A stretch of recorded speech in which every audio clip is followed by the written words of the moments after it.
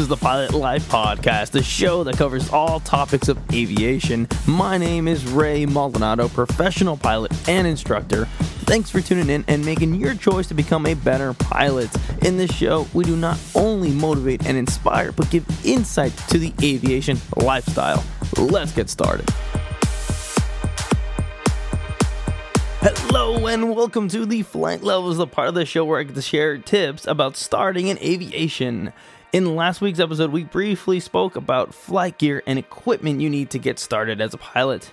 Well, a few of you reached out to me, sent me an email at thepilotlifepodcast@gmail.com, and I thought it was only appropriate to make a whole episode about it. So let's first start off with, your flight gear will change over time. That's okay, because as you advance in aviation, as you advance in your career or your training, it will also change. What we'll cover today are the different types of books, flight bags, headsets, logbooks, ground school, and a few other items that I have learned over the years to hopefully help you along your way as well. So let's first start off with books. Over the years, I have collected many books, an array of books that I now have my own aviation library. Probably the only types of books I personally love to read. The very first book that I absolutely recommend that you must have is the PHAK, Pilot's Handbook of Aeronautical Knowledge. Number 2, the Airplane Flying Handbook, and a current copy of the FAR-AIM, the Federal Aviation Regulation and Aeronautical Information Manual. I know it's a lot. I will throw a fourth one out there for some of you guys too, okay? This one's my absolute favorite. Everything Explained for the Professional Pilot by Richie Langle. My favorite by far because, first of all, it's broken down in plain English. It totally explains what in the FAA books doesn't. You gotta remember, these official FAA books are written by lawyers a lot of time, and that's what I love about Everything Explained for the Professional Pilots. It's broken down so everyday people could go ahead and read it, but most importantly, understand what they are saying.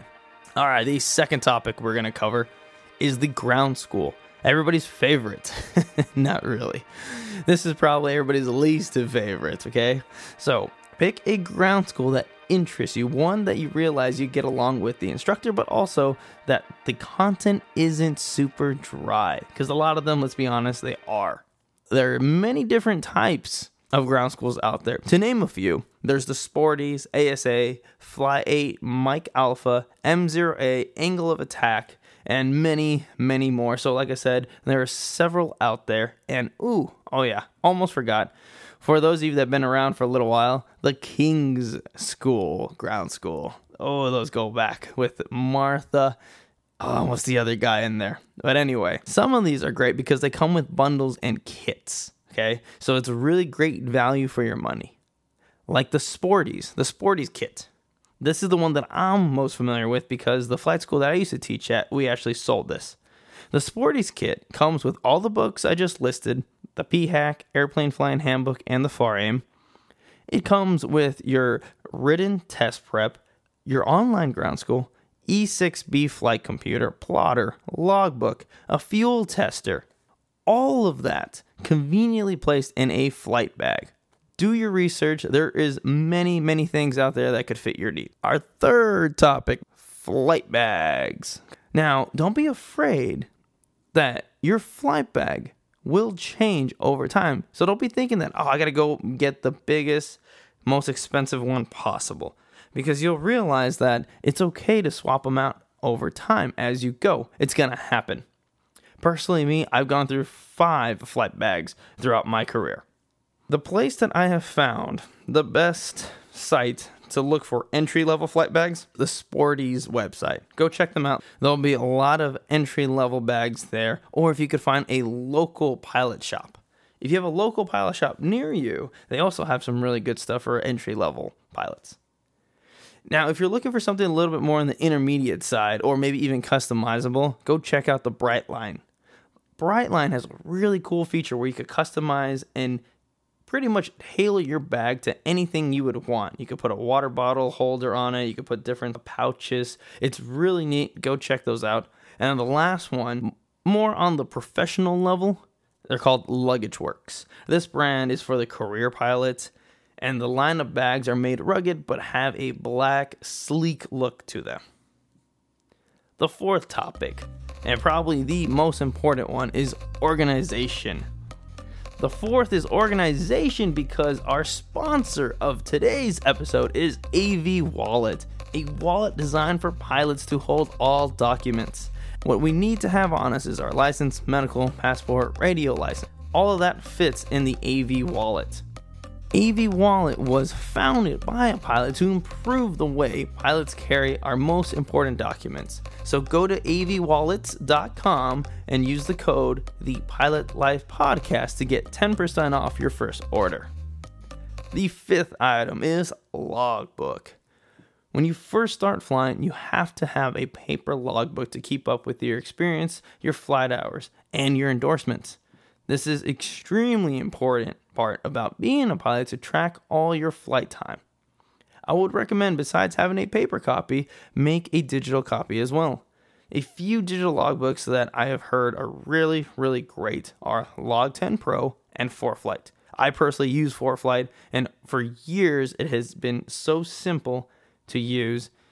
The sixth item to add to your flight gear list is a flashlight. Keep a flashlight with you at all times, just tucked away in your bag, especially when you fly at night. I can't tell you how many times as an instructor I was teaching a night flight. So we show up in the evening time, do a little bit of ground, we walk out to the airplane, I ask the student, hey, did you remember to bring your flashlight? And they look at me with the deer in headlights. Too many times that happened. Just keep one in your bag at all times and you'll be set, because you'll realize that maybe a flight runs long and you're running into that nighttime. So you need to be able to see somehow, right? It's great for pre-flights and post-flights in the middle of the night. You never know when you need one, so just have one on you at all times. Item number 7. Before you start flying, have a good set of sunglasses. One that is comfortable, but also doesn't give you a headache. Up at altitude, when you're flying, the sun is very bright. There's nothing to hide behind like there is in a car. Most airplanes don't have sun visors like you would find in your car. Also, let's make sure that they are not polarized. Polarized sunglasses are great for reflecting light from surfaces. They are not great for airplane use because they eliminate the visibility of the instrument. So most of the displays on aircraft have an anti-glare filter. So you have that filter combined with polarized sunglasses, the screen is black and you actually can't even see the instruments. So go find yourself a great pair of non-polarized sunglasses.